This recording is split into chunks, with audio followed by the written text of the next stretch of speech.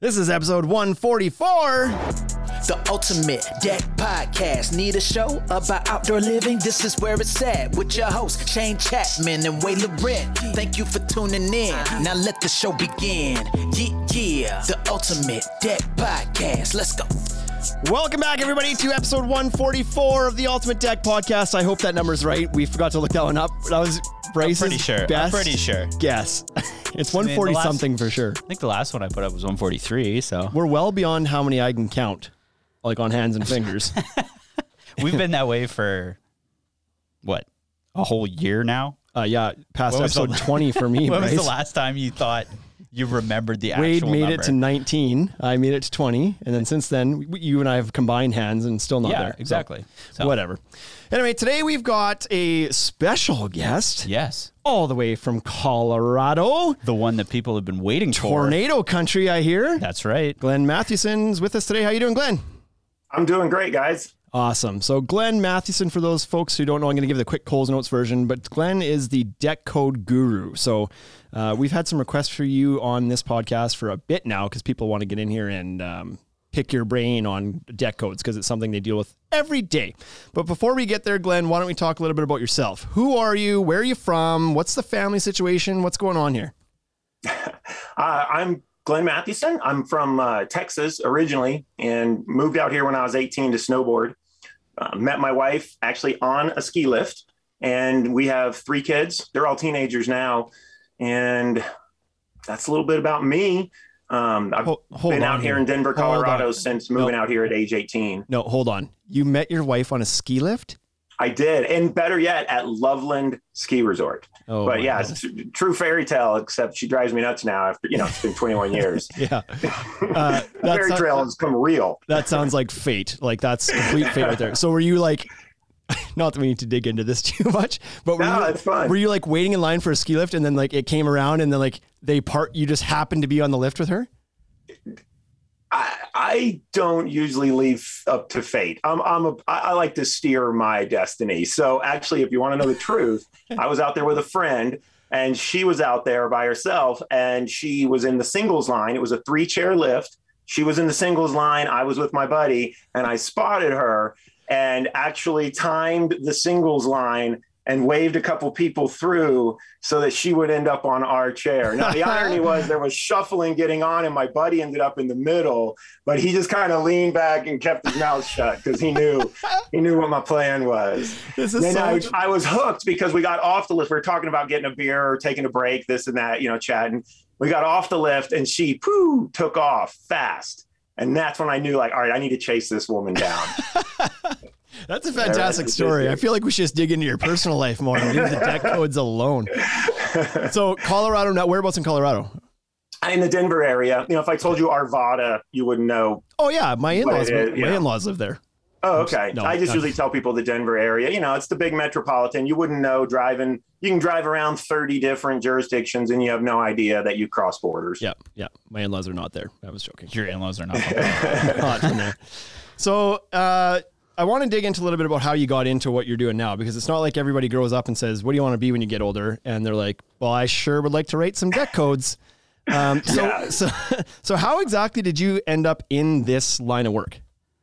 I moved out here when I was working for a movie theater. I started working at a young age and got promoted to assistant manager at a movie theater. And so that gave me a resume and something I could do to come move alone at 18 to Colorado. So got a job at, another job as an assistant manager and decided when I was about 19 that I needed to try something new. So I took off the suit and tie and became a laborer in construction and just literally started at the bottom as you could get and moving lumber. And then I got to start doing punch lists for the inspectors. I was a laborer for a framing contractor who did turnkey houses. He'd, frame the house, side the house, do the decks, and then turn the whole property over to the home builder. So he made his money off the materials. So he paid me to make sure that I stacked up all the materials after the framers were done. And then I got to slowly start learning some carpentry by fixing the inspector's punch lists, by fixing the foreman's punch list. It was better to keep the home building crews moving and just let the one guy come in and fix the stuff. And, that rolled into building decks for the builder. And then that rolled into going out as a subcontractor to do decks on my own. And then I started selling them to homeowners, and then that went through my whole deck career. And then the question is, how did I turn to the dark side, as my construction friends said back then? Well said. I was building, to me, what was the biggest and most amazing deck that I had ever had the opportunity to build. And I was on that job. We had, a few weeks left wrapping it up. Maybe a month, I don't know, it was a long time ago, 15 years ago, 16. And I looked at all the rest of my projects I had, and they were all great decks, but I just kind of felt they just all looked boring to me. And so I decided, I need to do something different now. I was 28 years old and I had 2 young kids at the time, and I never really got good at being a businessman. I was partnered with another friend who was much better at the business side. And I found myself sort of as the partner, kind of leading and being the foreman on the construction. And it just hit me like, I'm not sure where this is going to take me. So I started looking for something different. And I'd always had an interest in the codes, and there's more I can blab about that. But that's kind of like how I ended up from a laborer to getting a job as a building inspector in 2005. I was 28 at the time. Okay, so how did you decide to make that flip? Because to your point, a lot of contractors kind of view building inspectors and code officials and codes but themselves as roadblocks, as people that are just there to cause them problems. They're the bad guys. You must have been on that side of it at one point. What made you think that you wanted to switch teams and be that guy? To be honest, I don't think I really thought about being that guy when I made the switch. I didn't realize then, what the potential would have getting into the code industry. To be honest, I was just looking for a job that was going to give me 40 hours a week, let me go home and not do sales calls in the evening and estimates and drafting and would spend the time with my 2 kids. I'm sure there was some pressure from the wife if I go back that far and remember. But truthfully, I just, I explored being a superintendent for a home builder as well as being an inspector. And then something just got me going with the idea of being an inspector. I can't really say, honestly, I've just kind of taken life as a little bit of a journey. And when something feels interesting or feels right, I give it a shot. My guess is at 28, probably too many people liked you, and you're like, I could use some hate in my life. I should be a building inspector. Give myself some gravel to. One thing I really did make a point when I started into the inspection industry was to be a friendly inspector. And that was always my goal. I'm a pretty happy-go-lucky, friendly person. I try to stay pretty lighthearted about things in life. And so I thought, I'm going to be different. I'm going to be a helpful inspector. Now I got to tell you, that's hard to hold on to. I bet it is. You get into that job, and as a new inspector, I was specifically doing a lot more of the residential work. They typically start new inspectors with residential work. Yeah. My background was in residential construction. I had residential certifications for inspection when I started. And so you start in residential. And, no offense meant to anyone, I'm just a straight talker. But truth of the matter is you get a lot less professionalism in the residential construction industry than when you move to commercial construction. In commercial construction, people know what they're doing. Right. And so, starting out in residential construction, I wanted to kind of try to be more helpful about that and try to show code. And I think I already misplaced where I was going with that story. Well, good. We can finish that story.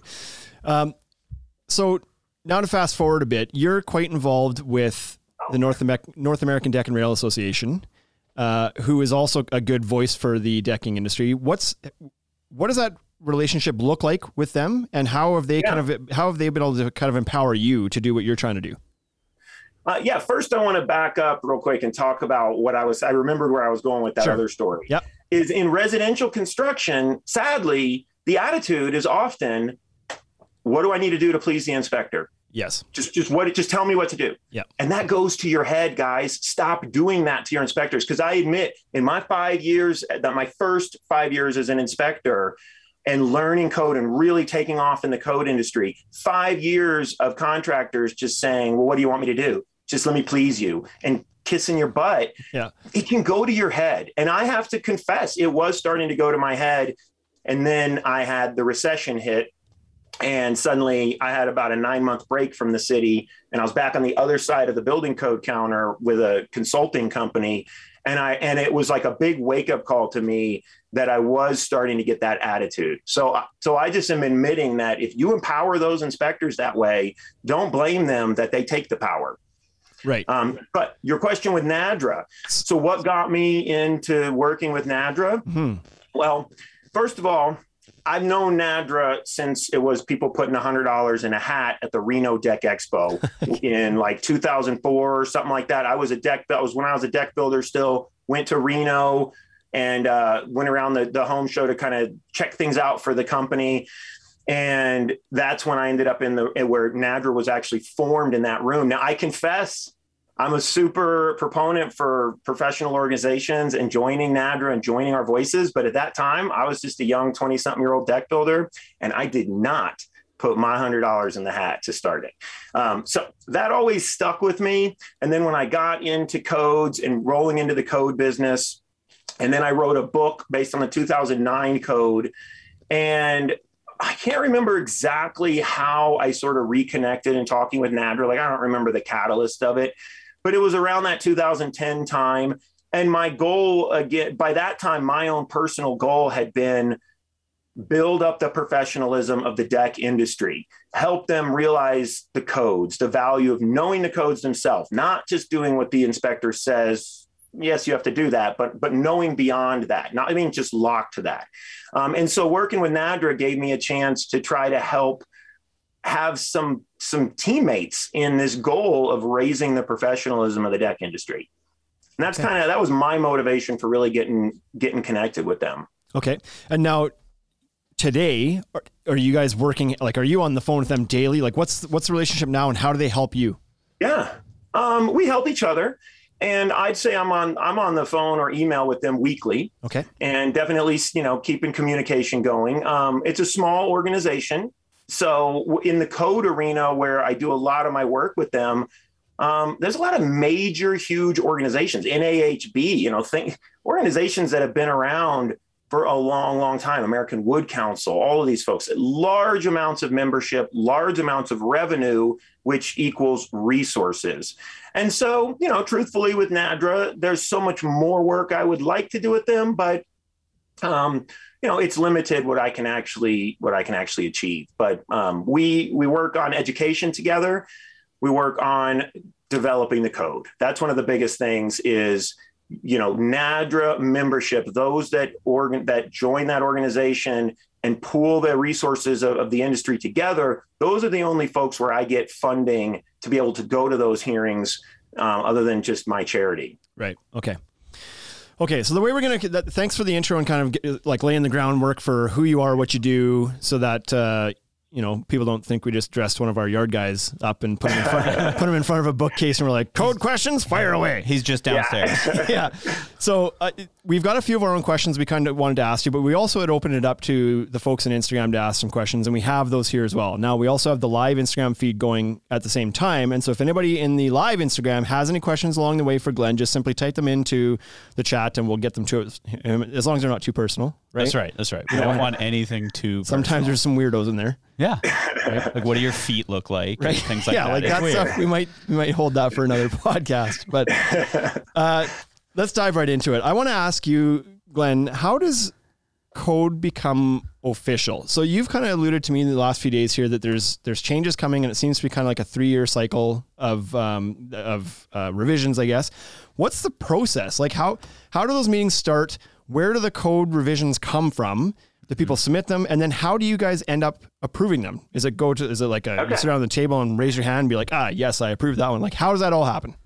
Yeah. Okay. Now that's a big question, and yes. I'm a big talker. So I'll try to stay on track here and get that. All right. That's enough. We'll go to the next question. Next question. Yeah. Yeah. So it's always important. I always talk, when you hear me talking about codes, you'll often hear me refer to a model code. The model code, the model IRC, all these codes you see behind me, this is specifically my model code collection. Okay. And what that means is they have no authority in and of themselves. They're just a model. They're just a design. It's like, hey, government, take a look at this little model we created. Do you like it? That is what code is at the ICC level. And then it takes a government to say, yeah, we like your model. That looks good. We want to use that as our laws. And so there's two parts to this whole thing. Now, in terms of developing the internet, well, first, let me tell you, the governments across the country, code is amended and adopted with a lot of variety across the country. Yep. But that said, the basis and the root of all of it at this point generally is the ICC. And for residential, it's certainly the IRC. Now, you get some places that use the uniform plumbing codes as opposed to the international plumbing code. So there are still some other organizations that have models, and the government's like, we like that one instead of that one. Right. But they all start with a model, and then they adjust them and tweak them to their local stuff. But how does the model get made? Yes. Yeah. Yes. The model is made by people willing to contribute. Some are there to compete. We have to fight against those guys. But the idea is it's an open and transparent process that allows anybody and everybody to contribute their ideas with no cost to creating the model code. And so how it'll start, I'll walk you through. Like right now, we have the 2021 IRC. This is the latest published code. It was just published like at the very end of last year, beginning of this year. January of 2022, like in 5 months, the International Code Council has a website called CDP Access. And now this has changed with technology. Obviously before technology, there were some other ways of doing it. But the way you would do it now is you go online, you create a free account, and you submit a code proposal. And then there's formatting and ways that you do that. But you would take, a section that you want to change, and you don't even have to own the code. They have it in there. You just plug it, pull it from their list in their program, put it in, and then you strike out what you don't want and you add with underlines what you do want. Then you have to write a reason statement to explain the reasoning and justification behind it. And then you have to do a cost impact. And they've gotten a lot tighter, like more stringent on having to really explain a cost impact. Will it reduce the cost of construction, have no effect on cost of construction, or will it raise the cost of construction? And I've been doing this, and last cycle, I even got an email from ICC slapping my hand saying, your cost analysis isn't full enough. You need to give us more. So that is important because one of the purposes of code is affordability. It's a minimum standard. And so you have to confess how you're going to affect the affordability. So you put your proposals in. Those will go in January 10th. They'll be due. That's the only date I have memorized at the moment. By about February, March, ICC will publish those proposals that anybody can submit an idea for. Anybody. There's not even an age limit for it. Stop those older people from it. No, I'm kidding. And they're going to publish that, and they're going to show everybody's ideas. Hey, here's all the ideas out there that people have for the code. And then they'll do a first hearing. It's called the committee action hearing. And in the first hearing, you as the proponent, I'm the proponent, I wrote this, go to those hearings, and I'm going to stand up in front of a committee, and the committee can be anybody. Anybody can apply to be on the committee. And now there's some rules for the diversity of the committee because they want backgrounds from all different people. But again, anybody can be on that committee. First hearing, you get up there and you're trying to convince the committee of your proposal. Other people will come up and speak in favor, hopefully, and then they'll go to opposition and people will speak in opposition. And then you have rebuttal and support and rebuttal in opposition. You get 2 minutes to talk and then you get 1 minute to rebut. So you got to convince the committee. Committee can ask questions. You can do floor modifications. So if at that moment you got some opposition, you can also make some tweaks and adjustments on the fly. Because often people are talking before the proposals actually come up, and you're working it out in the back corners with people that are like, hey, I'm going to speak against you, but what do you think about this idea if we tweak it a little bit? So it's a very organic process. So you convince the committee, you don't convince the committee, they will give different ratings, disapproved, approved as submitted, which means it's exactly how you wrote it, or approved as modified, which means you might have made a floor modification at the time. So committee will approve it. Then that closes, committee disapprove it, whatever. Committee makes their call. That closes, and then ICC will publish the results of the committee a few weeks, months later. They publish the results. Now it comes time for public comment period. So in the public comment period, anybody can now look at what the committee said and say, I disagree with the committee. And I'm going to write in a public comment that just says, committee was wrong, and here's some justification of why. You could say, hey, the committee was, approved this, but I think that proposal needs a little bit of adjustment and is missing some parts. I could write a public comment to modify somebody else's proposal, whether it was approved or disapproved by the committee. So it opens up your proposal to where now other people can start coming in and making tweaks and adjustments. If a proposal does not get any public comment, then whatever the committee decided, all of the proposals that did not receive a public comment, no one in the public challenged the committee. Well, those will all go to a bulk vote, and they basically just become code. So it's really important people watch the public comment period. Otherwise, we're just trusting this one committee of people at that one moment in time to make the decision, and boom, it's in the code. Right. So if there's a public comment of any sort, it kicks it into the second hearing. When you go to the second hearing, again, only for the ones that people contested the committee or want to change the original proposal. The second committee, you turn around now, and you're speaking out to the entire audience at the hearings, and you're speaking to the governmental voters. The government voters, you can be a member of ICC, all different kinds. They have student memberships, certified memberships, and then there's governmental memberships. I used to be one. When I worked for a government, I had a part of the governmental membership. And governmental membership, they are the only ones that get to make the vote at the very end, at the final hearing, the public comment hearing.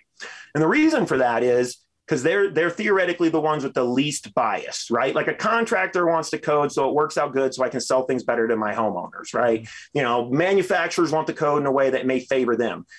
Building officials are just your government employees just out there doing their job. They're not usually having stocks in a company. They have no bias or interest to change the codes. They're also the ones that are facing the American public and having to tell them the bad news of what the code does or doesn't allow. And so those are the folks that get the exclusive final vote. And then now that we have technology and the internet, and ICC has really been on top of investing in that, there's actually a third process now, because it used to be only the people that could attend the hearings, only the governmental members that could get their jurisdictions to give them money, which a lot of them support this, support their staff to go and do this honorable thing at the hearings. But you would have, sometimes a small amount of people left in the room to actually vote. And so you're not getting that full, expression of variety across the American communities. So now there's a third process, which is the online government vote. So first it'll go to the live vote at the hearings. And then after that's concluded, they take it and they put it on an online vote that'll allow only the government members, but now even the ones that couldn't travel, they can all make their vote to it. Right. And that's as paraphrased as I could do it for you. No, but literally anyone and everyone can have a part except those government voters. They're the only ones that with that final vote. Okay. And so how big of a process is this? Like when it comes to just the deck codes is all we're concerned with here. How many submissions are you dealing with when you get to that first hearing? Like, are we talking 1,000 submissions? Are we talking 10,000? Are we talking 100? No, not. If you're talking decks alone, to be honest, decks have been ignored in the codes for all of time. I got these books, 100-year-old books back here with codes. We didn't really see the first deck code come until 2009, and it was just related to the ledger connection and that fastening schedule for ledgers. Right. So people were kind of just making it up on their own. Jurisdictions, they still have to provide assurance to their citizens that this deck isn't going to fall down on them. But structurally, we didn't really have what's called prescriptive codes to go by. And so, I would say for deck specific, because remember, there's deck specific codes, which are like your prescriptive structural codes. Yep. Ways And that's where the code is giving. It's providing. It's giving you a way to build without an engineer. You might see 15 to 20 of those. And honestly, most of them are coming from the folks that I've been working with this Debt Code Coalition. And then there's a handful of other ones where folks will bring them in. But from my memory, you get a lot of other folks bringing proposals to things that relate to decks, but aren't deck specific, like stairs and handrails and guards and ramps and all of those proposals, which, yes, there can be many, many of those proposals. Well, those are still going to have an effect on the decks. So that pops a question in my head that I don't actually know the answer for. Like, are the stair codes for interior use the same as exterior use? I actually don't know that. Yeah. You're right. Stairs are stairs. Okay. Now, there are exceptions and clarifiers in the code where you may get some, an exception. Like there's an exception now that was new to the 2021 that says for which stairs and ramps have to comply with code. And that was always, wasn't completely nailed down and defined. So you get inconsistent interpretations from governments across the country. And so what was more consistently clarified in the 2021 was that stairs that are not serving a building, a deck, or a patio, a porch, do not have to comply with code. And some people still, there may be some tweaks to that for 2024, but the point of it was to say, okay, if you have stairs in your backyard going, you got a retaining wall and you've got some landscape stairs going down to, a little patio area down there, we're not going to regulate those with code. It basically made it clear, like, yep, don't go there, inspectors, unless it's serving a deck and people are you're funneling a larger expected density of people to be taking these stairs to a deck. That's kind of like, if you build it, they will come. Okay, those stairs have a higher probability of hazard, higher probability of use, higher probability of hazard. Okay, we want those to code. Interesting. You got some deck stairs back in your yard. No, we're not. But I mean, I can tell you, I'm working for Denver as a consultant, helping them update their codes to 2021. And one of the amendments that they're going to do is they're going to strike that because they believe all stairs should be regulated. Right. So just an example real quick of where a city will go, we don't like your model. Right. Okay. I've had that. That's interesting to hear because I've had that question before in my past, in my building days. I know I've worked in backyards where they've got these big, hardscaped, like rough cut boulder steps going down to the backyard that are clearly not like they're all different sizes and shapes and everything. I was like, how I got to walk up and down these things 55 times over the next few days here.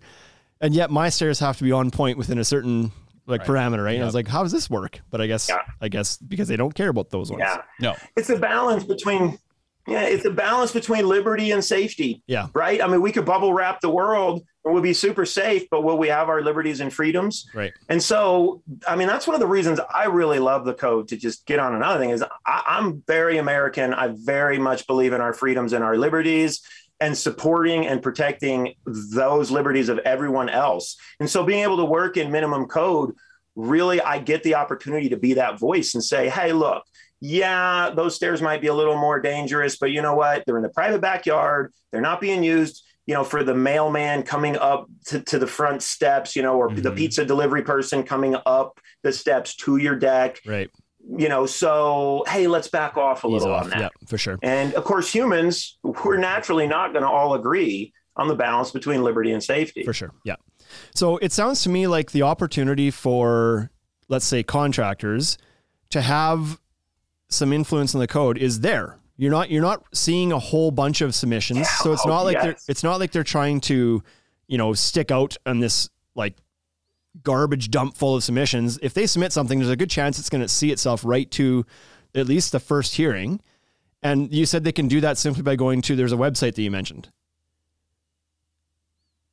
Yeah, you can go to it's CDP Access. I don't know exactly, but the ICC's website is iccsafe.org. Okay. Now, you don't see a lot of just builders involved with this at this level. Most of the people that do submit proposals are people that represent the builders. Right. Like you have representatives of North America or home builders associations, sure. and yeah. I mean, right.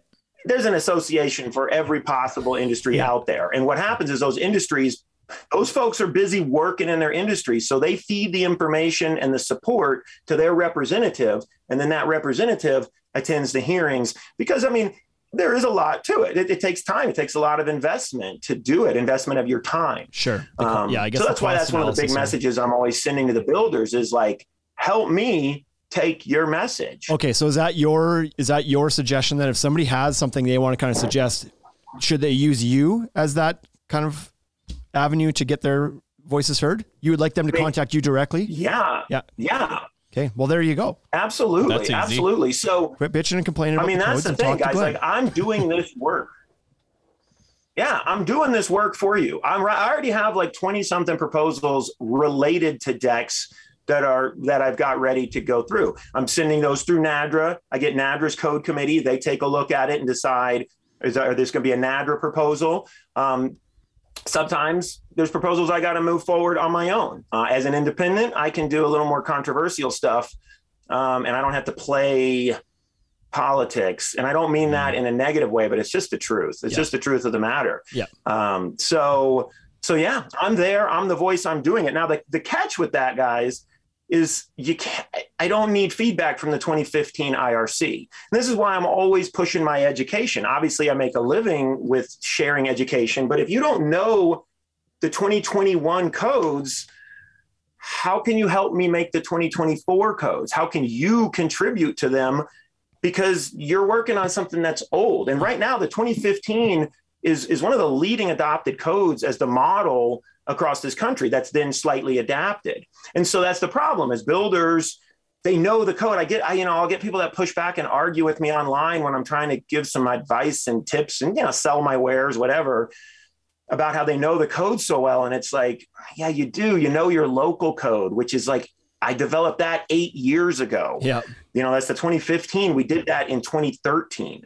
So there's that first step. And that's why the people in the code hearings, this book just came out this year, and literally you have 1 year to get studied up on it and then prepare your proposals for the next one. Right. And so you have to be way ahead of the game. And it's hard. I mean, it's hard to expect builders, to be there. It's tough. That's why naturally builders haven't had a huge voice for a long time in the codes. Right. Okay, I've got another question that's always been on my mind a little bit because I hear people say these words all the time, but how influential can product manufacturers actually be in the creation of these codes? So my example that I hear most often is there's a lot of hardware that from, let's say, Simpson Strong Tie, which is probably the most prevalent brand of deck connector and fastener and hardware and whatnot. There's a lot of that stuff that's kind of made its way into codes, whether it's at the IRC level or just at the municipal level. How influential can those guys be? Because I've heard people say like, oh, of course they're going to require that now because Simpson's at the table. Is that a fallacy or is there some influence they have? All right, so this is one of those ones that I better not find anybody cutting and clipping this video to take the quote they want out. It's one of those times, no fake news. You got to have the whole story. Yes, absolutely influential, without a doubt. You know why? They have resources. Right.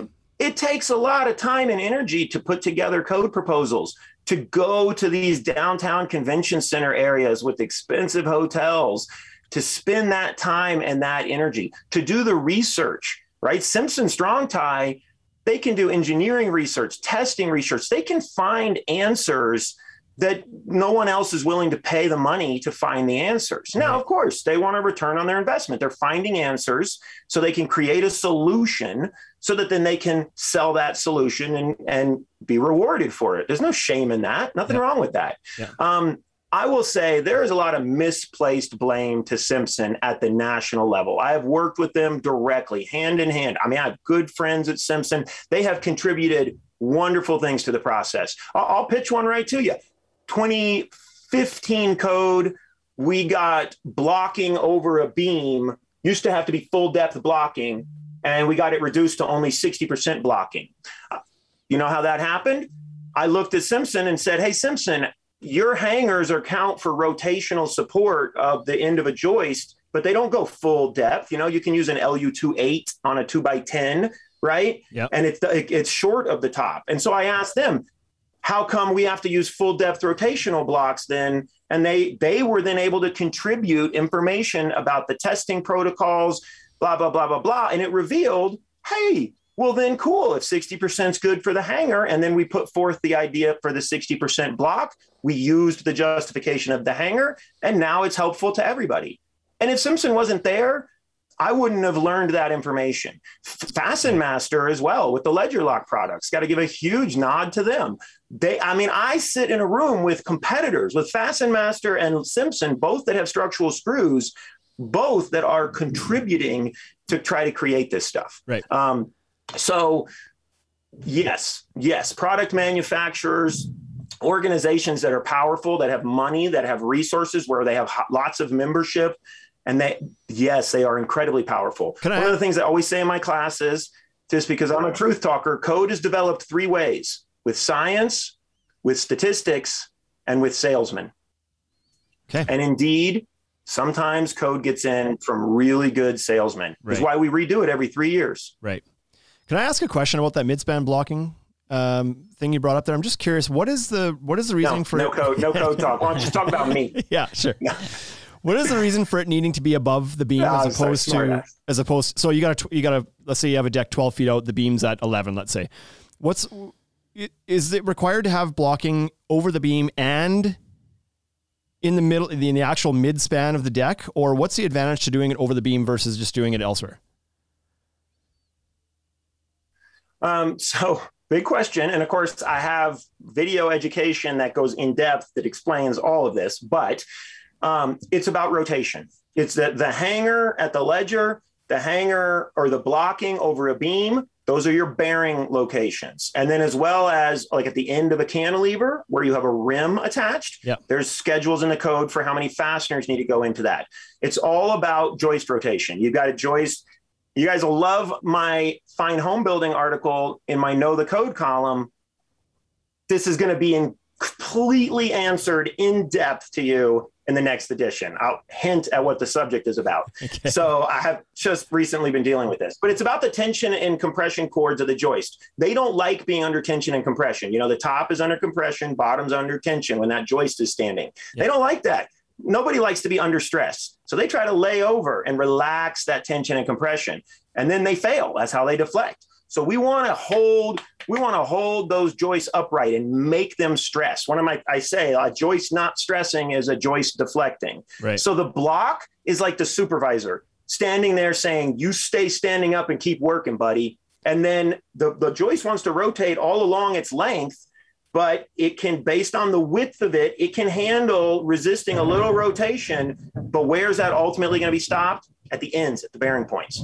Now, bearing block in midspan only required by the code when you have a thickness to height ratio that's going to be greater than a 2x12, because now you're too tall and the width, that small 1.5 inch width of your joist, can't resist that rotating over, and you bridge block. But bridge blocking is a great way to stiffen up the deck and take out the deflection above code. And it's because you're keeping the joist working. You're keeping them stressing. Okay. Thank you for answering that. I had to cut myself off. Guess I'll actually have to read the books that I buy. Yeah, exactly. Right? So they don't just come in packages anymore. So. You have to take the plastic off that one. Okay, we're going to get into some of the questions we've had that were fed to us through the Instagram community for the most part, a little bit on Facebook as well. And again, if anybody's watching live on Instagram, feel free to answer or ask a question on the fly here as well. But the first question we have comes from a contractor that's actually local to us. We Do It Landscaping. Asks, when does a pergola go from being decorative to needing to be engineered? And how do you determine spans on pergolas when there are no codes? I feel like this question is amazing. Okay. It comes up all the time. I mean, I'm going to take the easy out with the first question. When does it go from being decorative to need to be engineered? You're going to have to talk to your local building department. And then they're probably going to also base a lot of that on what the state standards are for design professionals. Some states will allow a licensed architect to do residential structural like engineering up to certain sizes and stories of a house. Others will require it just be an engineer. But in general, it's an overhead structure, right? I mean, it's something full of heavy pergola. Is it just some flimsy little 1x2s, or is it steel? Right. Is it concrete? You know, is it heavy timber beams? Like, so people just say pergola and want an answer. It's like, well, that could be a real gentle little trellis over your gate that no one cares about. Or it could be something pretty massive that if it collapsed, you're going to hurt some people. And so your building department is going to look at it and say, it's a structure. And if it's of a magnitude where like this isn't just a little garden trellis for some vines, over a bench seat or something, then someone needs to prove it's going to work, right? Like, we don't want to have people out there selling overhead structures to people that aren't going to hold up, right?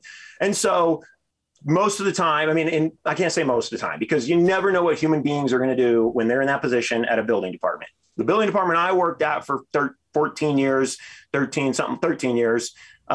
we did permits on trellises, shade structures, pergolas, whatever you name it, right? It's a non-watertight overhead structure. Now, as far as how you figure out how to approve it without an engineer, that goes back to the comfort level again of those building departments. Some of those folks don't want to put their neck out at all. And I call them book readers. Yep. And I'm sure some of them hate me for it, but I call them right out in my class. If all you do in this job is read a book, then you're not a professional, and my 19-year-old daughter can do your job. The job of a building official is to have the knowledge and the expertise to have professional discretion. The word approved comes up in the code on something like a third of the pages, and that means acceptable to the building official. So the building official should be exercising professional discretion. Otherwise, I say they're not a professional. Nonetheless, I lose followers for that comment. So how did we do it? I'll just tell you how we did it, right? I would utilize, what do I have? I have horizontal members. What can I go to in the code? Ceiling joists. There's a table in the code for spanning a single joist, a ceiling joist. This would be prescriptive roof construction, like if you don't use trusses. Right. So few people are doing that these days. And that knowledge is getting lost. But ceiling joists.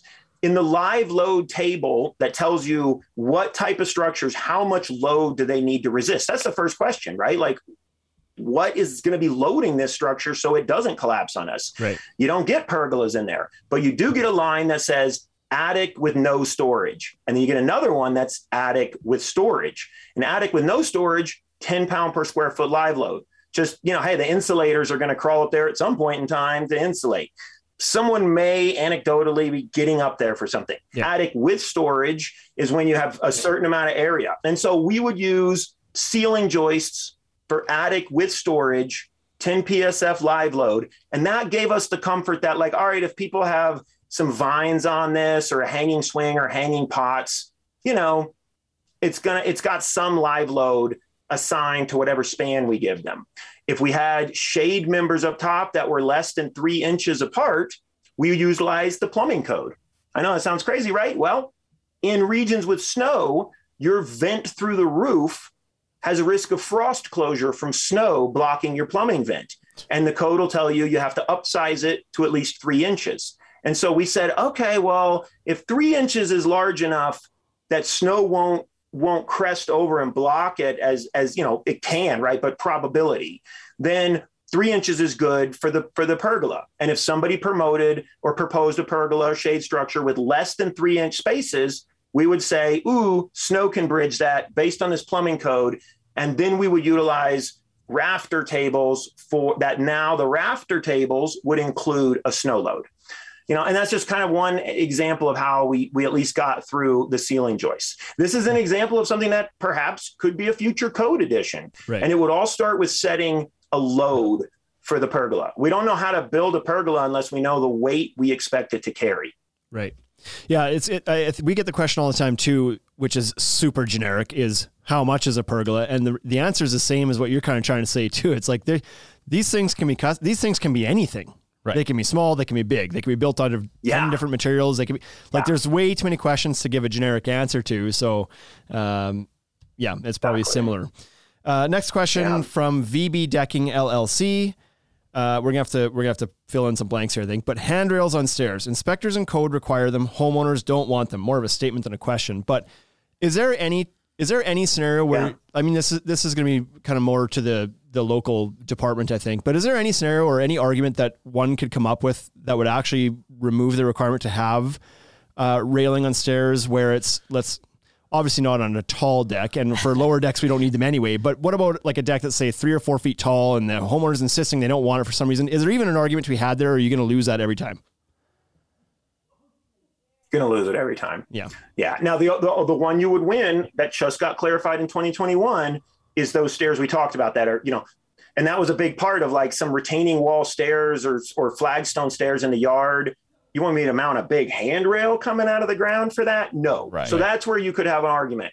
But if it's serving a deck or a porch, and wordplay in that is another problem in the code. But no, if it's serving that and you have 4 rises or more, you will need a handrail on at least one side. In one of my classes, I have this great example photo. It's this track development. All the houses look the same.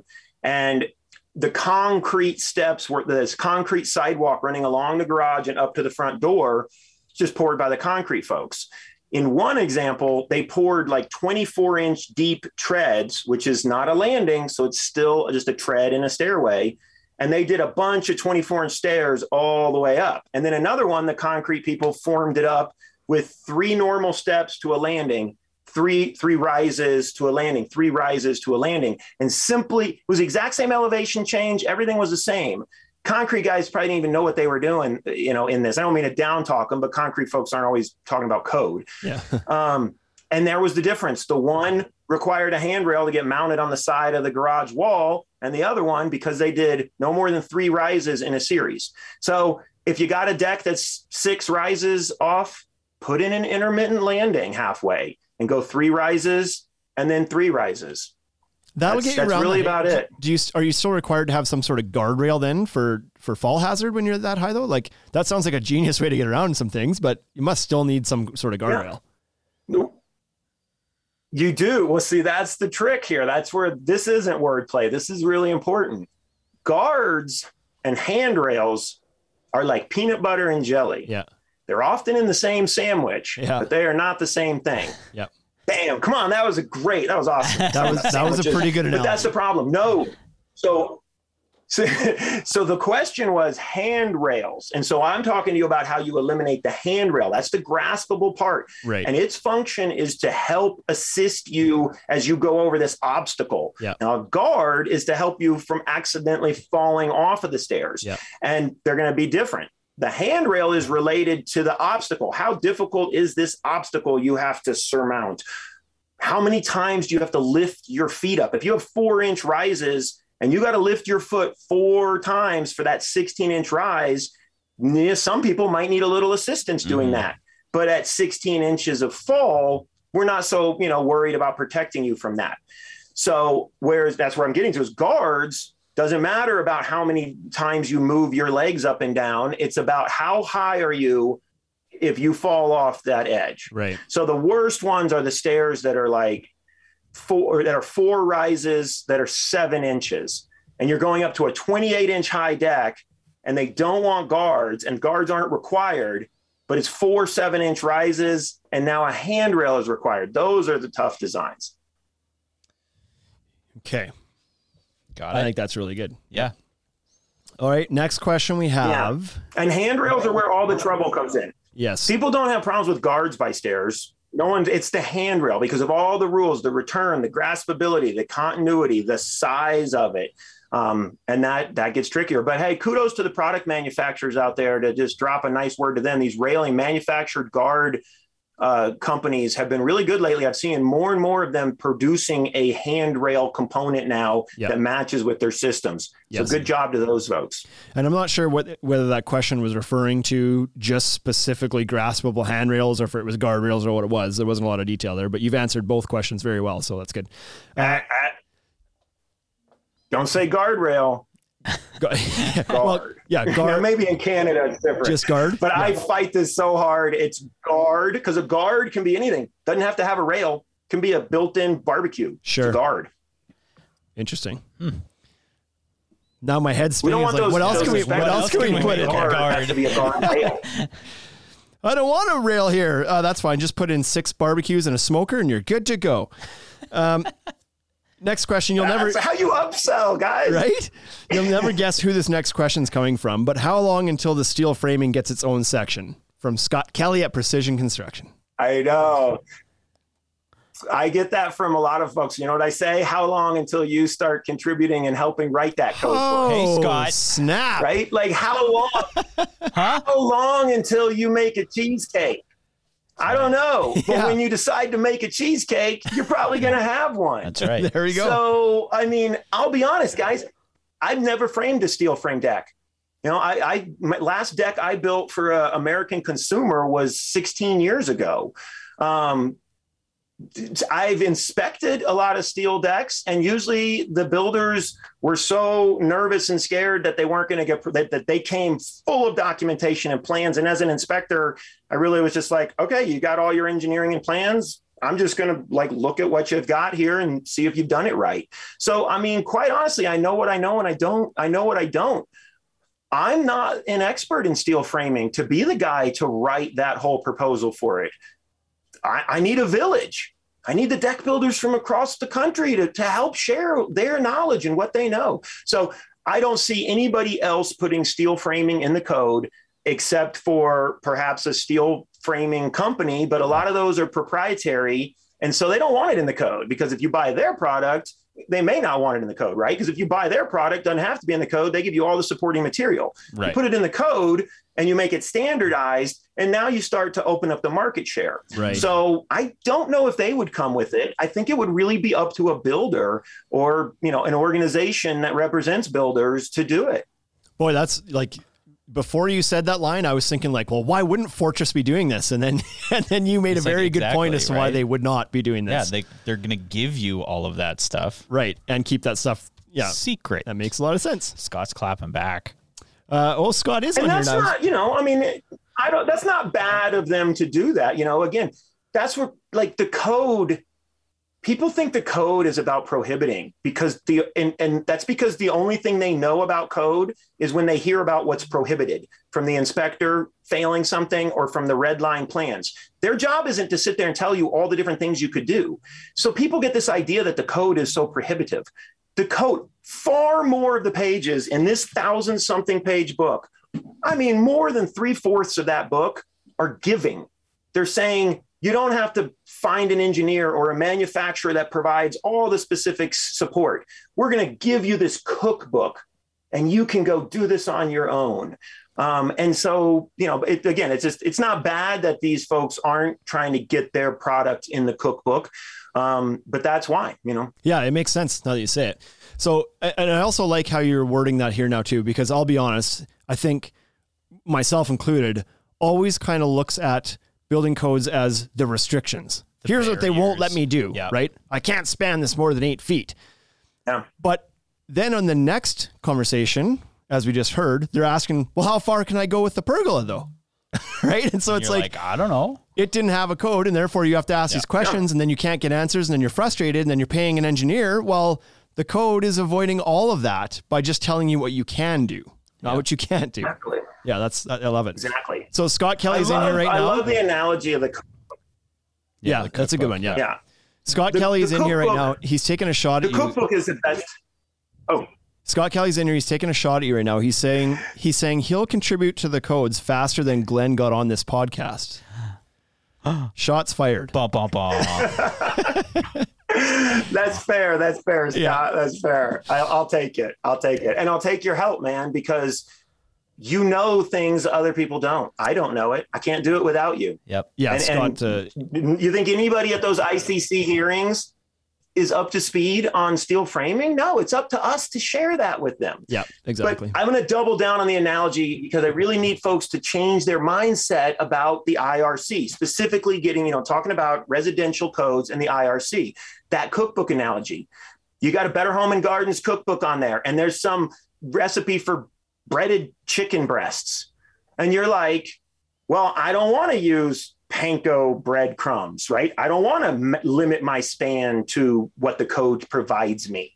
I want to use some other wacky coating, but I don't know if it's going to taste good. Like, ooh, is it, and at what temperature do I cook it at? Right. Yeah. I might need to get a different expert. I might need another source of information, another cookbook, or maybe I hire a chef, right? A chef is like an engineer.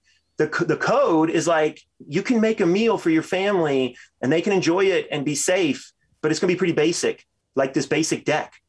Love it. I'm going to start calling these cookbooks. I'm not even kidding. Because it's a great way to think about it. Because as you were saying that, I'm thinking like, what if the recipe didn't tell you what the temperature of the oven is supposed to be at? Like that'd be the first thing you'd be like, why doesn't it tell me what temperature the oven is supposed to be at? Exactly. So that's it's a great analogy. I love it. It'd be flawed. Yeah. And there's flaws in that still here where we can't build technically, no one wants to hear this. You can't build a deck completely without an engineer. That we don't have the full prescriptive. We're missing things in the ingredients. We're missing things in the cookbook instructions, but yet we kind of guess, right? We go, 350 is probably good enough. And that's how everybody's been getting by for all the time. That's how building officials, lateral loads are a huge one where it's like, okay, put some knee braces up and that feels pretty secure. Or, guards. Guards are like guessing the temperature of the oven. Like, well, I think it's hot enough. I'm pushing on those guards. It seems pretty strong. Right. So, yeah. That makes a lot of sense. What do we got here? So actually, I'll tell you a story while Bryce reads that question here.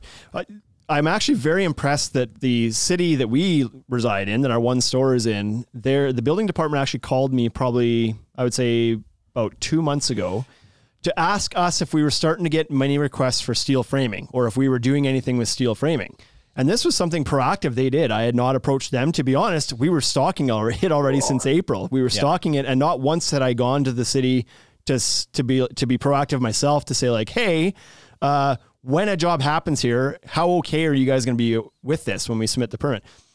But they were actually proactive enough to call me first and be like, are you guys doing anything with this? Are you seeing a demand for it? And I was kind of like, well, yeah, we're stocking it. So we're hoping to do something with it. But now I've been able to put them in touch with our Fortress rep, who's now communicating with our municipality, with our city, to share the engineering that they do have right now. Right. So I was pretty impressed because I don't typically, think of them as being kind of forward thinking and getting ahead of the game, but I was very impressed that they reached out to start the conversation on that for sure.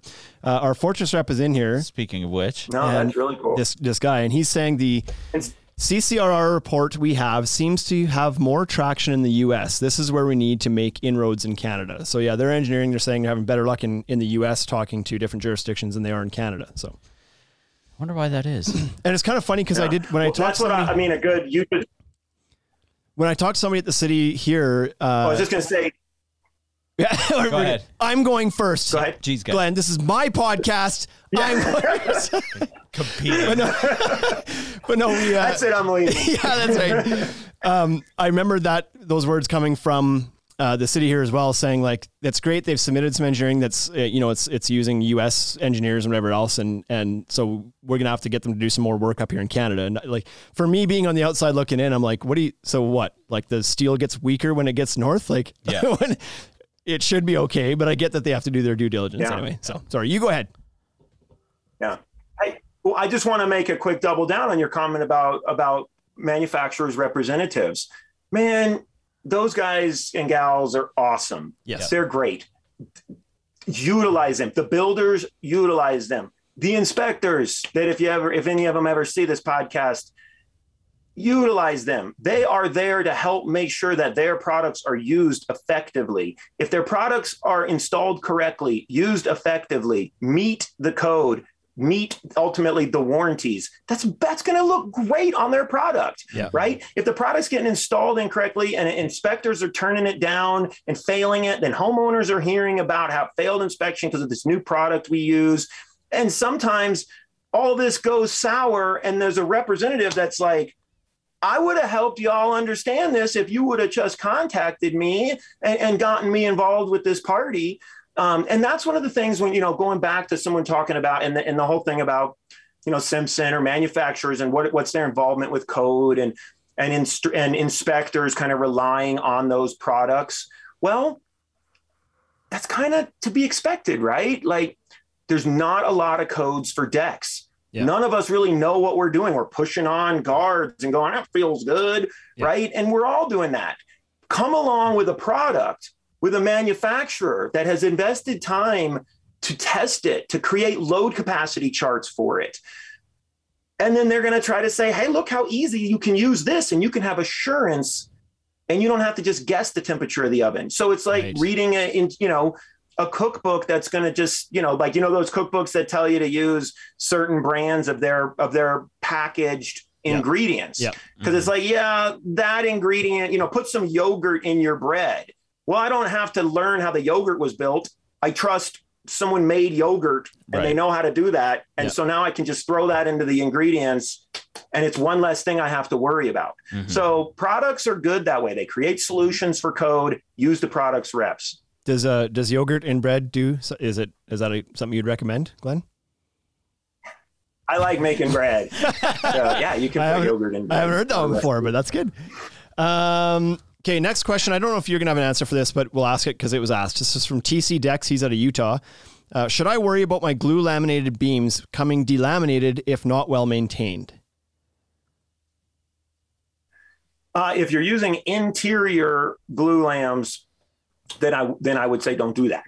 But definitely there's exterior grade glue lams. Wood material now for decks has gotten very clear that it's got to be decay resistant, and that would be via a naturally durable lumber.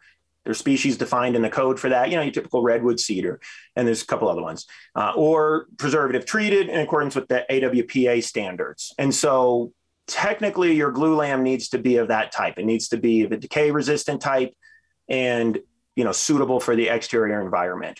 And so, really those, when I faced glue lams and when I built with glue lams way back in the day, we used, Alaskan cedar glue lams. There was an outfit here that was producing those. And then in my time as an inspector, we would make sure, we expected that they used the proper glue lam. People using LVLs, I've seen that go wrong for decades. People using LVLs, laminated veneer lumber, in exterior conditions. And those are not designed for that. Until recently, there's been a new product out now that's an LVL for exterior use. And I've seen LVLs definitely delaminate and have major problems, but they were not the type designed for outside. Okay, next question from Jay Beebs. And this is, I believe this is a homeowner or DIY guy up in our other market, Saskatoon, that asked, is stair tread run measured from fascia or from the front? Come on, you can do this, Shane. I was trying to maybe reword as I go to make it make more sense, but I'm not sure that I'm able to. So I'm just going to read it as is. Is stair tread run measured from fascia or from the front face of the nosing one tread higher? Yeah, it's nosing to nosing. Yes. So whatever nosing is defined in Chapter 2 in the IRC, and it's loosely defined as the foremost projection of a tread or the upper landing of a stairway. So that's where you would take whatever that leading projection is. People are coming up the stairs, that leading projection, you drop vertically straight down from that, and then you measure horizontally to the next projection. And then of course there's more to it when you get into stair geometry. But that's one place folks often do go wrong, is that upper landing, that the landing is that where it steps off down to your first tread, that edge is a nosing, and it often doesn't match the rest of the treads. And so a nosing also has to have a projection where it extends beyond that fascia or face behind it, and until you get to a certain size, and then you don't have to have the projection. But the nosing projection has to have that same 3/8 inch uniformity with all the other nosing projections, just like rise and run have to amongst each other. And so the notorious mistake I see happen all the time is people will build the deck and the landing with a wrapped in deck board where the fascia comes all the way up to the top of the deck board and there's no nosing projection. And then they build their stair treads and they build that with a riser underneath the stair tread and the nosing has a projection. And now you don't have that 3/8 inch consistency. And so that's may get called out. You're saying if you build that way. I mean, it should. So it should. I mean, again, if whether an inspector calls it out or not doesn't relieve the builder from their liability of it, Right. which is something I won't break into now, but like pleasing the inspector just gets you by that one day. Right. That's it. Right. Yeah. Okay. Next question is, this is a good one. Oh yeah. I wonder where this one came from. Guy has a really good brain on his head. They've all been good questions. They're all been good. Any question's a good question. So this one's from me. What are your thoughts on screw piles? What are your thoughts on helical screw piles for footings? Is there an acceptance or pushback are you seeing acceptance or pushback in a lot of markets? I know up here we see a little bit of pushback from helical screw piles, but for the most part, they're pretty easy to get past through.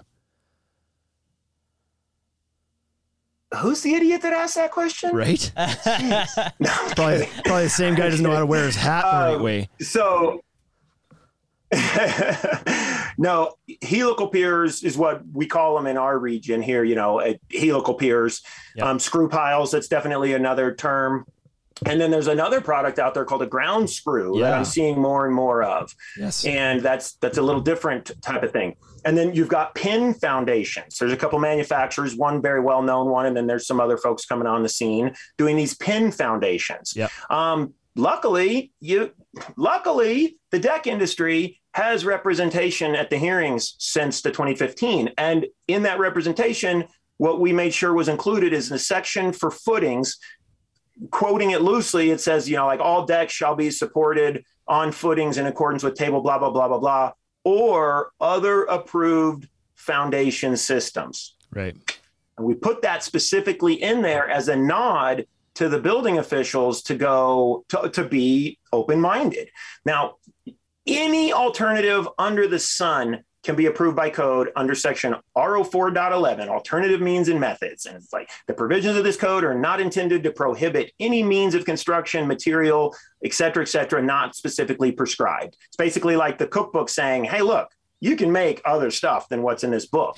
You just have to validate that you're not going to poison your family. Right. And so that could be said the one time in the administrative chapter 104.11, but it's easily forgotten because it makes your job harder. As a building official, it's so much easier for me to just do what's in the book and I'm done. I got to start reviewing ES reports. I have to start thinking. And again, those are the folks that need to retire out of the business, point blank, because your job is to represent your community with all the possible freedoms and liberties that the market provides and makes available for them. Just keep them safe.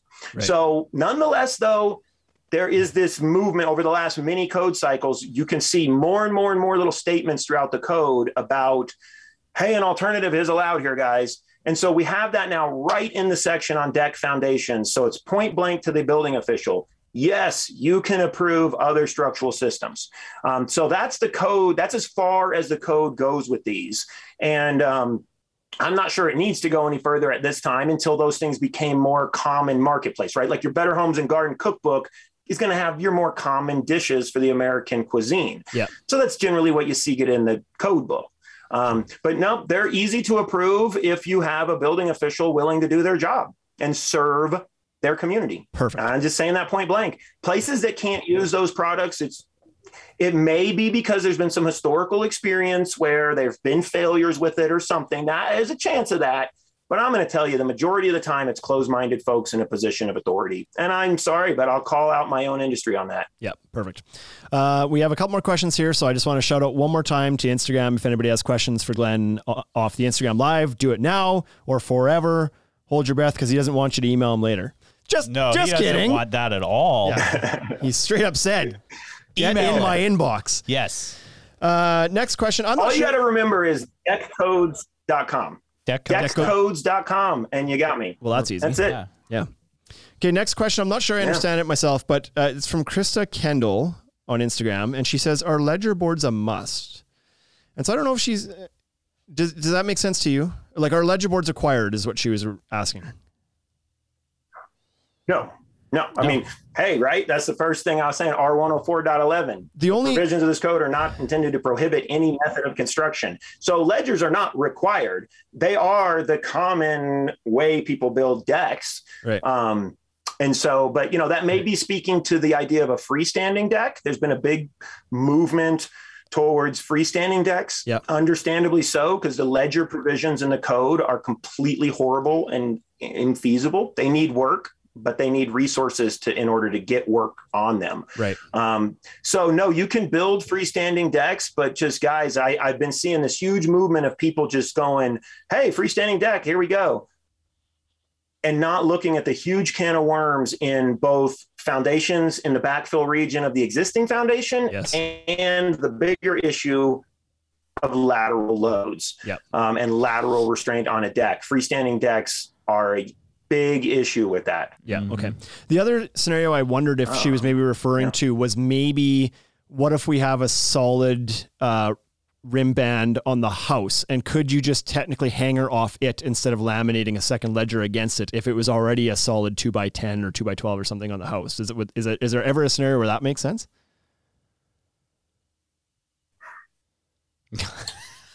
Did you stump them? There's an infinite amount of scenario. Well, I don't want to go off on a tangent. And I always like to say that, I haven't seen every scenario. So I always try to stay open-minded. I don't like to be super definitive about things. I can be definitive like minimum guard height or something, right? But when you get into structural design, too many people start getting definitive and they start stepping on other people's liberties because of that. So I won't say definitively either way. Yes, there could be scenarios. Now, the big reason then would the big hurdle to trying to do a design where you hanger straight off the band is all about the water resistant barrier on the house and all about how you terminate the cladding properly. Back when I was building decks, shamefully, guys, I was in the era in my region where we just slapped it up on the house over brick, over stucco, over siding, over vinyl siding. I got plenty of skeletons in my closet because back then nobody cared. Nobody paid attention. Those days are over. It'd be like a doctor stitching. You've got your arm cut off and they don't take your shirt off before they stitch your arm back on. This is your shirt's like the cladding, like the siding. And so that stuff's got to get removed. So you get a structural to structural connection. And so now you start breaking into the issue of water. And I always say one of my lines is flashing is structural. The first failure of bad flashing is a structural failure. Yeah. So flashing is structural. And so that's the real trouble with that. And it comes up where people like you can't hang a beam off of a ledger anymore if you're fastening the ledger according to the cookbook in the code, because it doesn't know how much weight that beam is. So it just says you can't put beams on it. So if you don't get an engineer to then create a connection there that can analyze the load of the beam, the direction the code is giving and the direction I give in my education is, well, inset that beam into the house and bear on the wall. That would be kind of like one joist that now you have to really handle that flashing saddle over the top and how you protect that. And it's tough enough to do just with one beam that the idea of trying to do it with all your joists, if I was a building department and someone came in with that design, I would have a design professional behind it, and I would scrutinize the heck out of it. And chances are it wouldn't happen because probably a design professional with an obligation to their licensure would know better than to put their name on that. Right. That would, if I guessed how that story would end, it would probably end that way. Okay. We have a question that's come in from Instagram Live. So the long answer is no. Don't do it. Long answer is no. Question from Instagram here from TC Dex. What about sistering your joist to existing cantilevered floor joists? Okay. All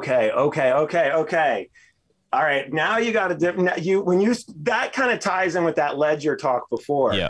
And now this is a scenario, and I actually teach this in my classes. It's a wonderful way to deal with connecting a deck off a cantilevered portion of the house floor. Okay. What happens when you stand out on the end of a diving board? It weighs down the diving board. And if a heavier person stands on it, it's going to weigh it down even more. So that's the cantilevered floor joists are like a little stiffer diving board. But you've got to both know that you're making the connection to those end joists, which is very difficult, and that those joists can actually support that load, out on the end of the diving board. And that becomes incredibly problematic. So one of the best ways I've seen that handled is exactly that, removing the soffit below, removing the rim off the face of that cantilever, extending your floor joists for the deck joists all the way in and not now you're sistering them to the floor joists of the house for lateral restraint. So they're not pulling out horizontally, but you wouldn't want that for your vertical load. You'd have to bring that joist all the way in. Your floor cavity is going to be open now. And you set that on top of your wall plates or your foundation plate if it's a first floor. Then you still have that tricky part of wrapping it all back up and getting the flashing and everything sealed out on the front. And that can certainly be, that's a attention to detail kind of spot. That is a rock solid way to connect not to a ledge or a cantilever, but through a cantilever. And you can do it with the cookbook without an engineer. Perfect. Okay. Last question, unless we get something that comes up on Instagram during this answer. And this is one that I came up with during this conversation here, but I'll make it long. Sure. Why is it what explains the differences in approved spans from different councils? So the American Wood Council, Canadian Wood Council, the different, I guess, councils or committees that put forth span charts. Why do they differ so much sometimes on the same lumber, same spans, same everything? Interesting question. And I'm probably not the person to give the depth of answer that could probably be provided. You probably need someone slightly more in that realm. And I can't speak to Canadian codes. I don't know what you guys are doing up there. But let me put it this way. Here's some tips I can give to you. You have to know what your input variables are first. Here's a scenario. The IRC in Chapter 5 has had floor joist spans since before the IRC existed, way back in all these vintage code books I have, right? For how far you can span a floor joist inside a house. And until we had deck codes, people would utilize those and they would go find the joist spans using those span tables. Well, that was incorrect because the variables weren't correct. One variable being wet use. Okay, and this is where you get this in the US, you're going to get this information from the NDS, National Design Specifications. And that's like the code, if you will, for engineers. And I know a little bit about it, but I went to some engineering school, but I am not an engineer. I just pretend like it sometimes. So it's where I'm qualifying myself there or unqualifying myself. Yeah. If you go to the NDS, you'll see that there are factors of their input variables. They're factors, they're variables to your equation that you're trying to solve. And so wet use is one of them. When wood is wet, it's not going to be as structurally sound. And again, I don't know exactly what truly is affecting. Is it stress? Is it strain? Is it deflection? I'm not exactly sure how it affects it, but it affects it. And then the other one would be incising. Those of you that are from the West Coast that are familiar with Douglas fir that's treated. Douglas fir is really dense. And you've seen it with the cuts, all the little cuts and incisions in it. That incised wood is to help that dense species get the treatment to soak in. Well, guess what you've done? You've cut all the little fibers of the wood. So there's an incision factor that they'll use in there as well. And so if you now look at the deck joist span tables, you can't span as far as you can in the regular floor joist span tables in the same code book. But if you look at the footnotes of that deck span table, it'll tell you incising and wet use factor were used. Right. So that would be the one thing. And then of course, in the US, probably, I don't remember how many years ago it was, maybe the 2015 code. There was a bunch of research done where the old growth trees were denser and they were stronger. They were a denser material. They had less growth between years. Your grain lines were tighter. And all of our span tables were based on testing and science related to that type of wood. And I'd say, within the last 10 years, the powers that be, those people that study that stuff, they went in and reevaluated the common species of lumber that's now rapid growth. It's getting much more growth between the years, and they actually reduced a lot of the allowable spans. And again, that's based on all that stuff, modulus of elasticity and all these things that are engineer talk, not Glenn talk. That's a great answer. I mean, that makes a lot of so sense. There's sort of an answer. It's kind of an answer. No, it's great because I know that there's some changes happening within our location here where they're making some updates to the building permit process for decks, and they've reduced a lot of the span charts from what they were last year even. And so same lumber, but all of a sudden everything's getting a lot more strict, and their reasoning is that the Canadian Wood Council has adjusted, so they're just following suit kind of thing. But if you go north 2 hours to our other location in a different city, the exact same lumber we sell here versus the lumber we sell 2 hours away, the different cities have different span charts. And so it's frustrating that sometimes some of these cities can't all get on the same board and follow the same thing. And maybe that's just our area that's doing that. But it's kind of funny when up here, we can span a 2x10 this much here, but up in Saskatoon, we can go a foot further. And it's like, well, why? It's the same thing, same climate, same everything. Yeah. But it is what it is. Curve on the earth is bigger up there. And remember, I should clarify, I'm glad that you said that, because remember, I'm speaking to model codes. Yes. But we haven't had 2015 is the first time we got spans for deck joists. Right. And a lot of jurisdictions are just now getting onto the 2015. So prior to 2015, you had nothing. And when you have no cookbook, you have everybody guessing. Right. And so, these jurisdictions created their own span tables. Now I kind of think I understand the nature of this question a little better, because again, prior to having these in the code, people would use the interior floor joist ones. And then I knew of jurisdictions that hired their own local engineers to do their own analyzing of the stresses of the lumber from the NDS. And that includes the comfort levels of the engineer. Right. And they would produce their own span tables. And so, yes, across the US, as now they're getting to use this model code where we can get some consistency. Prior to that, I'm sure it's very inconsistent. And that's the message deck builders really need to understand. Again, creating code is a good thing. Yeah. It is a good thing. It gives you something that is consistent from jurisdiction to jurisdiction. The 30 different jurisdictions someone would work in Denver. If we can get everybody to just point to the model, well, then that's all going to be the same. And it takes away that local opinion, there is no answer for this, so we're going to make up our own answer. Right. And that's where they got to realize creating code in the deck industry when there's been no code is why it's been kind of the wild, wild west. And builders have no idea what to expect. Mm-hmm. I mean, who knows what weird things some building department's going to pull out. Yeah. Those were the times. And as they get adopted to these new codes, those times should hopefully be coming to an end. Right. Is there any motivation from the ICC to push the model codes on to jurisdictions, or do they basically just kind of put it out there and be like, here it is, use it as you see fit? Or is there a faction of that organization that's saying like, we should really send somebody out there and try to get these different jurisdictions to update to the newest one? And like, or do they just kind of put it out there and be like, it's yours to have, like?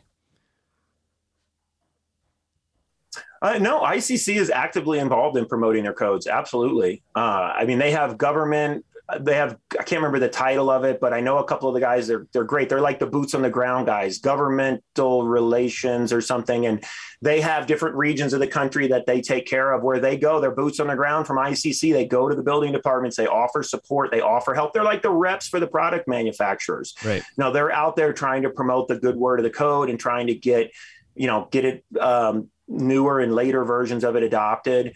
And then, I don't want to get into something controversial or overspeak, but any of this kind of stuff takes money. And typically if people are going to spend money and resources, they're looking for something out of it. Like, what are we getting? Why are we doing this? What's our return? Right. And in promoting codes, a lot of it is, what is society talking about? What's the latest trend? What's the thing that's exciting? Energy conservation codes. So truthfully, there is a lot of money and a lot of resources for folks to do a very active promotion of adopting and moving to the latest energy code. And, I myself have been able to, get work because of that kind of funding there. And then what often happens is the funding is really about the energy code, because that's the big new exciting thing. That's the thing that, we got to take care of global warming, blah, blah, blah, climate change, I don't know, all that stuff. Let's not go there.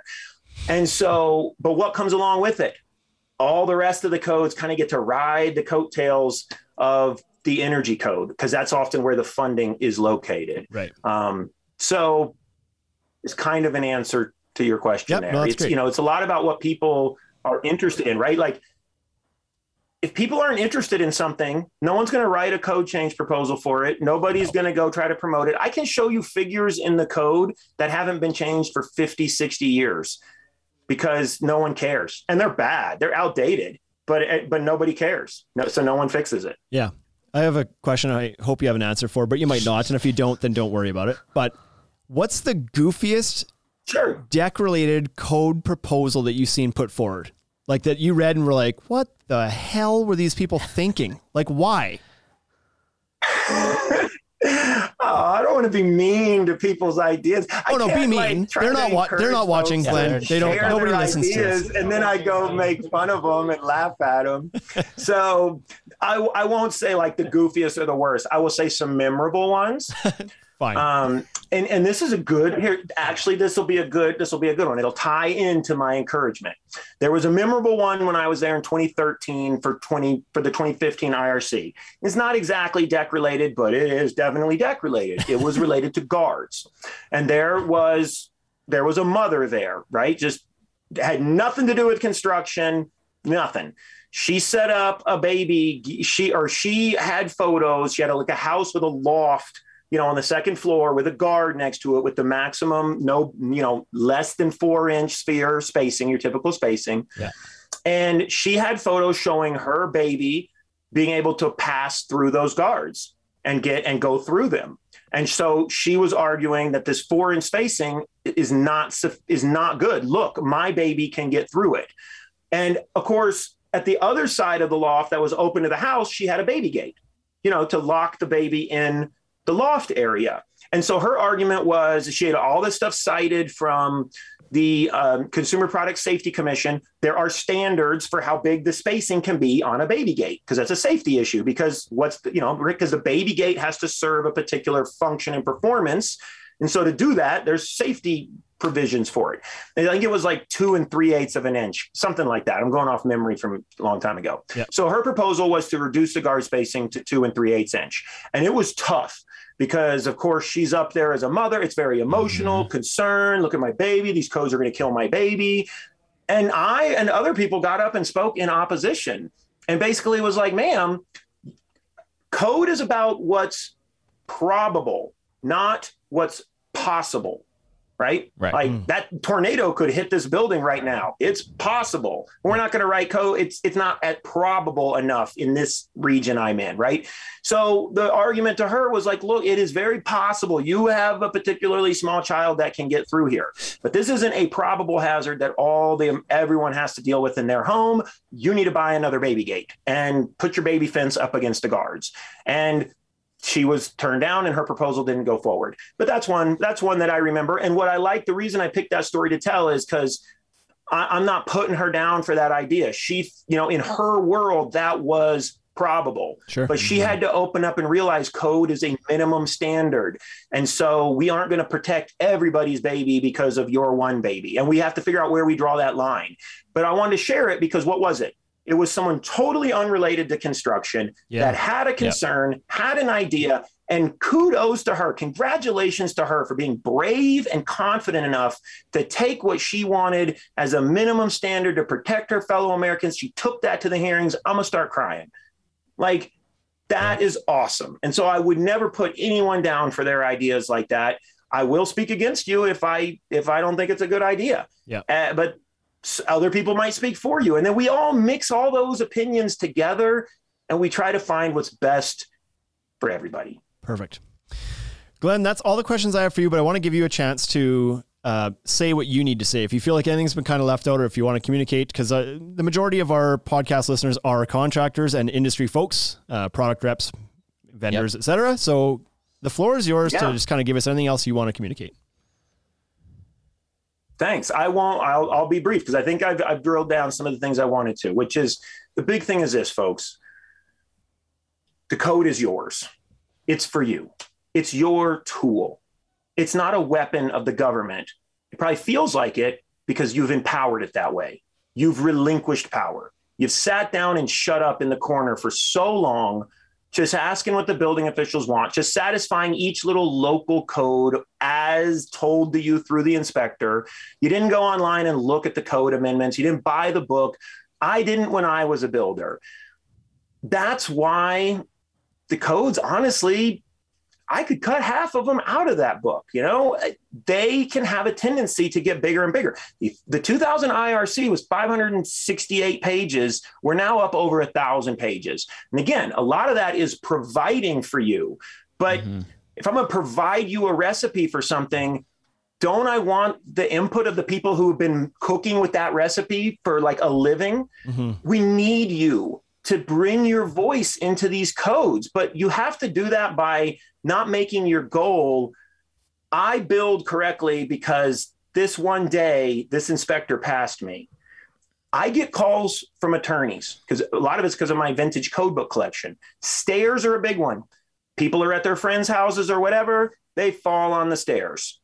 And even the friends are like, go ahead and sue me because I want to help cover your medical bills. My insurance will take it, right? Builders are going to get drug into that. I have had to look up stair codes from the 1950s to find out if some particular stair was built according to the code adopted at that time and what the standard was at that time. Right. So if you just please the inspector because he's lazy and not paying attention, but you don't actually know if you did it right, the inspector's not going to be with you in court. It's all about you. The code even has a section that says you are responsible 100%. So that's the first thing, right? And then the next thing is you can't really contribute to creating a better future code, getting steel framing in the code, addressing what loads should be on pergolas. So building officials aren't just picking, well, we're going to make it 40 pounds per square foot.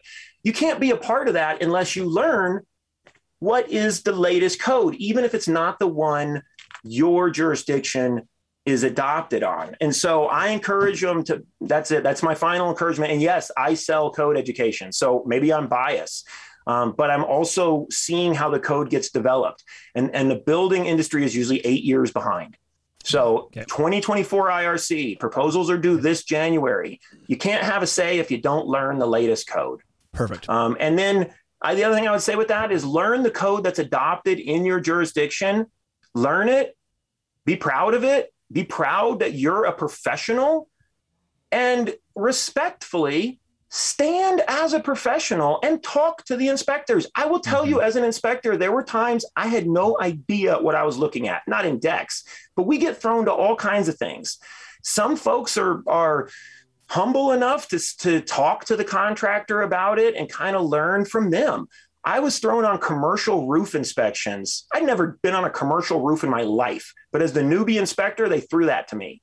And at first I would like fake it with these roofing contractors. Like I was walking around like I knew what I was looking for, totally faking it, end up passing the inspections. There was this one old timey roofer, man, he looked like an alligator, his skin. He'd obviously been in the sun his whole life. He looked right through me and saw how fake that 28-year-old was. And he was like, you want to spend some time and learn a little about commercial roofs with me? And I was like, yes, because I didn't know what I was looking at. I spent the next hour learning about commercial roofs from the contractor. Inspectors know a lot about code. They know a lot of things, but they don't know much about decks as you guys do. And they're not going to take the time to go study. Deck codes are like a tiny little part of 1,000-something page book. Yeah. You are the experts on it. You learn it. You talk respectively to the inspector, respectfully, like you should talk to everybody. Treat them at your level. You are professionals. Stand as a professional. Discuss. Anyway, that's what I encourage you guys to. Yeah, I think back when I was building, there was a time in my life too where I looked at building inspectors as just you didn't have a favorable look upon them because you thought that they were just up there. They were going to show up to bust your balls and tell you what you did wrong. That's kind of the attitude you had towards them, right? But at some point, eventually, if you're around them enough, you all of a sudden learn like, no, his name's Vern. You and Vern are going to have a look at this. Like they're people, right? They're not unreasonable, like just slamming their finger in a book and telling you and shaking their finger at you. They're there. Like they're not, most of them are not out there to make your life miserable. Right. They're just there to do their job. So work with them. They're very reasonable people. There's bad inspectors. Certainly. And there's bad contractors. Yep. I have shown up. I always, happy-go-lucky, smiley, friendly inspector. Love to teach during my inspections because I love teaching. Yeah. And you would hit those guys, it's like the guys I still deal with on social media online where it's just like, okay, yeah, it's going to go like this today. Yeah. And you sigh and yeah. I've got one more question for you that came up while we were chatting there from Precision Construction. He's asking, he's asking, fire resistant construction of decks. Is that going to end up showing up in 2024? Oh, you guys are killing me. You're killing me. So that's another big issue in the code. Big issue. I'm on deck groups on Facebook and social media. I'm also on code groups and social media. And literally, I think it was earlier this week, someone posted about that with decks, and I got tagged in it. And I actually just made a video. I responded with a video. So I got a good video answer for that on YouTube, on my YouTube channel. It's called Fire Separation Distance and Decks. And I made that video to respond to those code folks. And the answer is there isn't an answer. Code people try to use projections, which, and then address fire protection for a projection, which is all written for soffits and eave overhangs from a roof. And trying to stretch that to decks is ridiculous. And that's where that's often what ends up being the answer. That was the answer a lot of other code professionals gave on that question on the social media. And it is on my to-do list for 2024, but not sure if it'll get moved forward. Cause again, I only have so much funding to do that work, and I have a mortgage to pay. So I have to pick and choose what I'm going to move forward in 2024.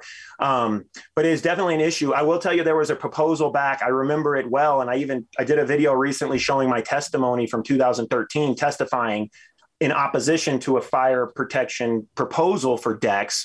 And someone out of California, building official out of California, basically proposed no decks within 5 feet of the property line or within 5 feet of an accessory structure. And that would have prohibited like a deck connecting between a house and a detached garage if it had stairs that would access off. And the argument was about, if there's a fire and people are running out onto their deck, we don't want a fire from the garage affecting their ability to egress out of the house onto the deck and onto the ground. But, I spoke against it as a bunch of folks did because it wasn't fully worked out. And since that time, I haven't seen anyone come out with another proposal. It will take a village. It'll take more people. I need fire experts. I need to be able to connect with people in the industry that know about fire propagation.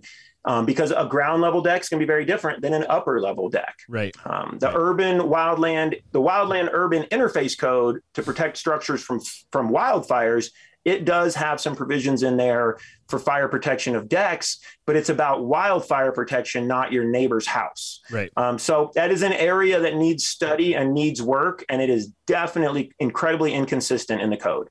Like I said, you can check my YouTube video on that because it'll show you the problems that we have right now in the code with that. Right. Perfect. Okay. Well, as mentioned earlier in the podcast, if somebody missed it, you can be found at deckcodes.com. And so if anybody's got questions for Glenn, I'm sure, do you have your social media stuff linked from that website as well? I have it. I'm working on updating that page. I have all my online education there. I have a contact me form there. I have a link to get my deck code book there from ICC.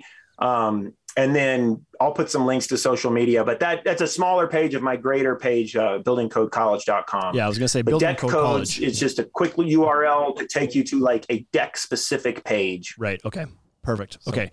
So Glenn, thanks so much for your time today. You've given us, you've been very generous with your time and your knowledge. I think this is going to be a great podcast that ages very well. That'll be listened to for a long time.